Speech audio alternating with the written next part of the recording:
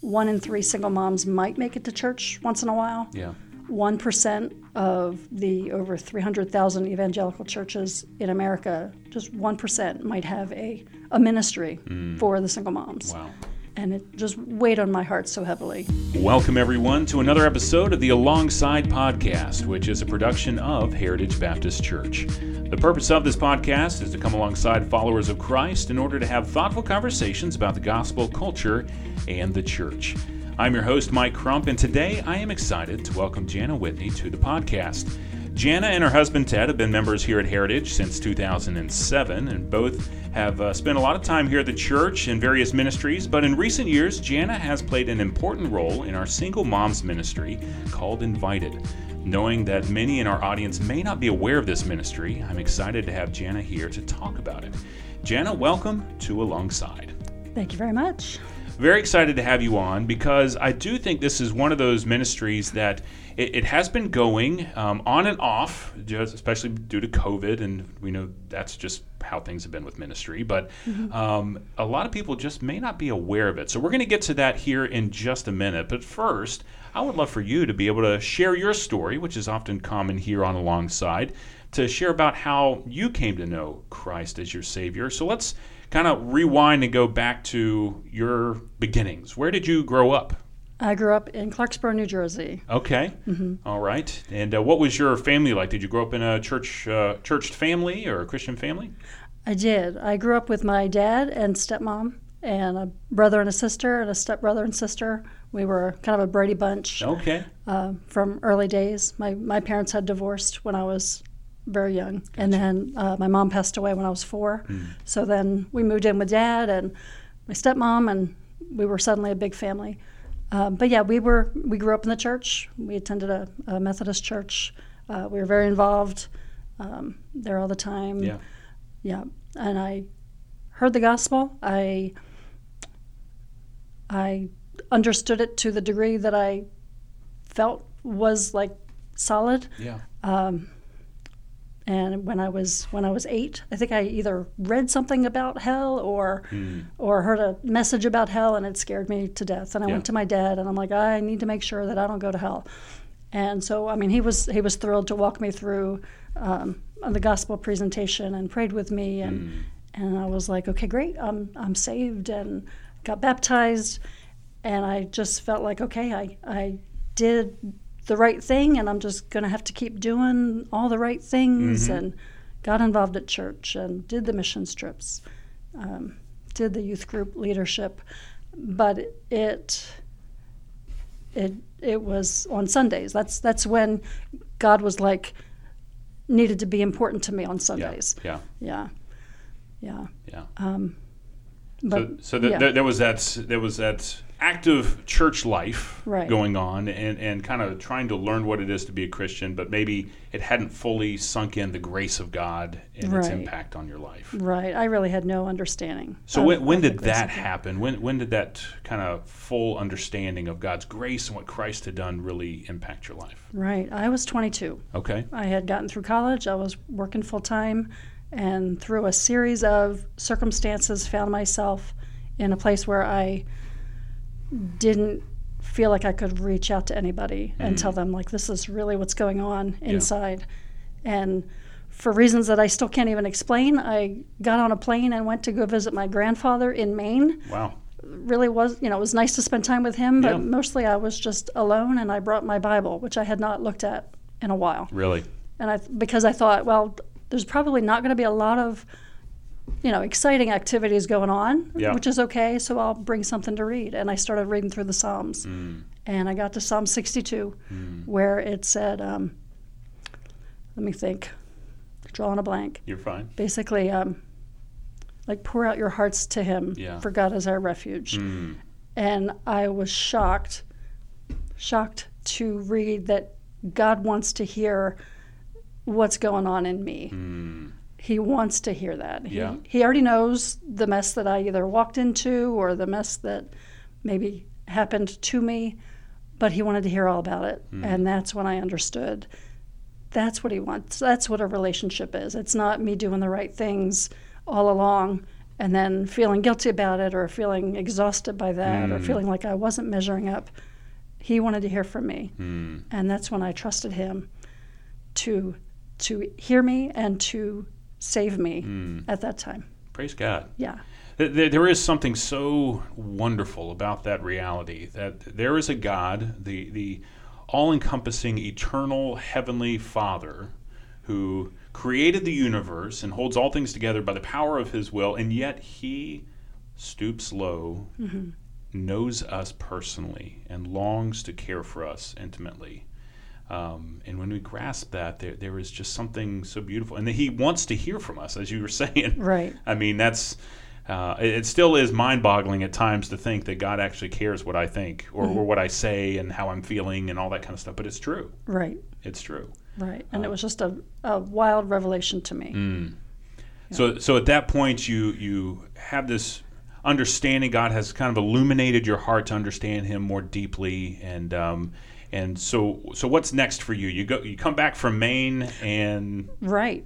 I came back from Maine and actually broke up with my college boyfriend. Oh, wow. And I thought, you know what, I had wasted so much time doing all the right things and not really understanding why or understanding God's grace, that I quit my job and went up to Word of Life Bible Institute. Okay. I thought, I'm just going to immerse myself or be immersed in the Word of God. Yeah. Yeah. Word of Life is a great place to do it. It really is. A lot of great testimonies just around the church, obviously, of people who have gone up there and or down there, if you go down to Florida, and really been impacted by it. Right. Very good. Very good. Yeah. So time with the Lord, and where does Ted come into things in this story? I met Ted at Word of Life. Okay. But I had told myself, I had just ended a almost 5-year relationship. I was not interested in meeting anyone. I was kind of afraid to, because I thought it took me that long to figure out that was not the way to go. And I met Ted, and he was Mr. Whitney. He was on staff, so he was Mr. Whitney. Oh, okay. And I was a student working in the office for my work assignment. Yeah. And I heard his testimony at a snow camp, and I was like, wow, what a neat guy. But I didn't think anything of it, and just over time we got to be friends. And then when I graduated, he told me, if you write me, I'll write you back. Yeah. And I thought, okay, I'm never going to hear from him again. It took me a couple of months to send him a card. It was something about a dead goldfish. I don't even remember. I don't even remember what it was, but I'm like, all right, I'm just going to send it. Yeah. And got a letter back from him immediately, and we started writing back and forth, and then calling, and then he was in New York. I was in New Jersey. Was still up in New York. Okay. Right. I was in New Jersey, and he came down to visit. No, first I went up to visit, and then the next month he came down to visit, and we decided that we were dating. And then the next month I met his mom in Tennessee, and then 2 months later we were engaged, and then by December we were married. Wow. Yep. Wow, that's pretty amazing. Yeah. Very cool. Yeah. Well, I've always enjoyed hanging out with Ted. I know he's over by Hospitality now on Sunday mornings. He's so good at it. Oh, he is. He's fantastic. So it's always a blessing to see him over there. And you now have been involved in this single mom's ministry now for a little bit of time. Right. But tell us a little bit, how did you have an interest in single mom's ministry? How did that come about? Okay. Well, I'm ashamed to say that the ministry type, that group of women, those families, honestly hadn't really been on my radar until I was taking a class about counseling women, and there was a project we had to do, and there was a list of different issues that women might deal with, like postpartum depression, or I forget what the other issues were, but one of them was single moms, and I'm like, I even thought to myself, like, why would that group of women be on this list? It just, I don't know. So I thought, that's what I'm going to choose. Yeah. And just reading about how they might see the church, how the church may or may not have the single moms on their radar, was just so heavy to me. Just thinking of some of the statistics was like 1 in 3 single moms might make it to church once in a while. Yeah. I think it was 1% of the over 300,000 evangelical churches in America, just 1% might have a ministry for the single moms. Wow. And it just weighed on my heart so heavily. Yeah. I know that there had been a single moms ministry here when we first came. I didn't really know much about it, and I think it had maybe for one reason or another had died off a little bit. Yeah. But I went to, well, first I talked to Ted. I'm like, I've got to do something. And he has such a testimony of growing up with a single mom who is amazing. Wow. And a couple of his sisters were single moms at one point or another. I have a sister-in-law who was at one point.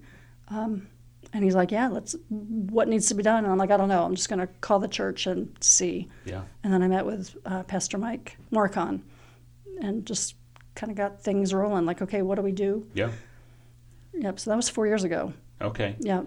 So what, speaking of some of the, maybe some of the issues, some of the things that single moms wrestle with, kind of paint a little bit of a picture of maybe some of the things that for people that maybe they're in the same boat. They're like, well, I mean, I've got kids and I know that the kids are kind of tough, but what are some things that maybe single moms wrestle with that maybe others don't, maybe other families don't realize? Sure.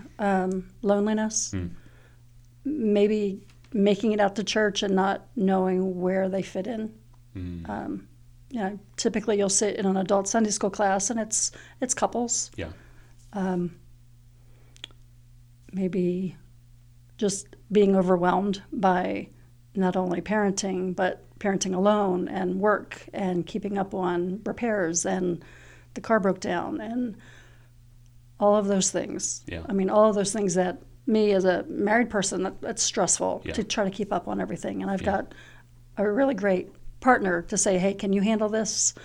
I've had such a day. Can you do something with the kids? Yeah. And these women may not have any support in the area, but they definitely don't have the support in the home. In the home. Right. Yeah. So that shouldering that burden that just comes with family life and children and just all that is overwhelming. Right. Yeah. And sometimes just going to church and maybe taking on the perception that, are people judging me? There's a lot of shame and guilt, feeling like they've been ostracized. Yeah. So you contact Pastor Mike Moricon and you begin this kind of starting back into single moms ministry, or kind of building this thing back out. Right. And it's been going on. You started that when? That was 4 years ago. Okay, 4 years ago. Right. And what kind of ministry occurs with single moms? What kind of things do you guys do, or classes, or what does it look like? Right. Okay. Well, at that point, we weren't sure what it needed to look like. Okay. I know we had a meeting. Pastor Mike kind of led it and then stepped aside after he said, Heritage, your church family wants to support you. We're here to provide, we're going to, Jana's going to be our contact for any needs that you have, that kind of thing. Yeah. Just a welcome, like you are loved, you are invited. We want you to be here. We want your kids to be here. We want to show you the love of Christ because we do love you. So that was an awesome intro. There might have been maybe 10 women there. And at first, I'm not a front person at all. So I wasn't sure what to do. But we started with a Facebook group of a closed group, like here's some encouragements, here's some community resources, here are some resources at the church. Please let me know how the church family can love on your family. Yeah, yeah. And then we were able to do some things like help a family move to a new house. There's a I forget the ministry here where Mitch McFarland and Ken Bean were like gathering up men to do projects. The handymen. Yes. Yes, yeah. They're amazing. They've helped with some repairs. They've helped move. Like we were gifted this big swing set, and I put it out there to the group like, anybody want this swing set? And a mom was like, my son will love it. And Mitch and his crew like literally moved it out of somebody's yard, and that's fantastic. It was just really neat. So great. It was neat. So things like that. We had a baby shower not too long ago, just a few weeks ago, for one of our moms. So a lot of practical helps, a lot of resourcing for these ladies who, to your point, there's a feeling of overwhelming. Who do I go to? How do I share this burden? And part of the body of Christ, of course, is that we do share one another's burdens. But a lot of times, and I think in our kind of splintered society, a lot of times we don't know, okay, who do I talk to? Where's that conduit for help? Maybe I'm new to the area, or I'm new to the church, or maybe I'm just not connected yet. So this ministry kind of provides some of that, where it's a starting point for, hey, I have this need, or I have this thing I'm wrestling with. Where can I be connected, or who can I connect to? Right. So it does provide some of that. Yeah, and then we also just before COVID started, we had started meeting on a weekly basis on Wednesday nights for fellowship and prayer time. We have a short devotional book that we read through and talk about, and then COVID shut us down. Yeah. So we just started meeting up again this past in August. Okay. So we meet on Wednesday nights in Morocco. Okay. Yes, Morocco, 6:45. All right. So if anyone is interested, a single mom out there who's listening right now, and maybe they're looking for that community, maybe that's that support, other like-minded ladies who are in the same kind of situation, they can just show up. They can just show up. Wednesday, 6:45 in Morocco here at Heritage. We would love that. Fantastic. And it's been neat to hear some of the women early on had said, I didn't know that there were other single moms here. Yeah. I didn't know. So it's just been really so neat to see the relationships grow, and it's been good. Just a lot of encouragement flying back and forth. Love to hear that. Yeah. Love to hear that. So for those who are listening, and maybe there are those out there who are just now, they're surprised. They did not realize that this ministry was going on, and that, and they're excited about that there is this outreach and this encouragement to single moms in our church and in this area. How can they be praying for this ministry?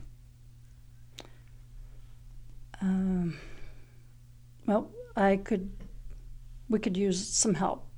Like I said, I'm not the front person. Yeah. God didn't gift me that way, but He's put me here. We did have a friend of mine, Wendy. She joined up with us this fall. She's been a big help.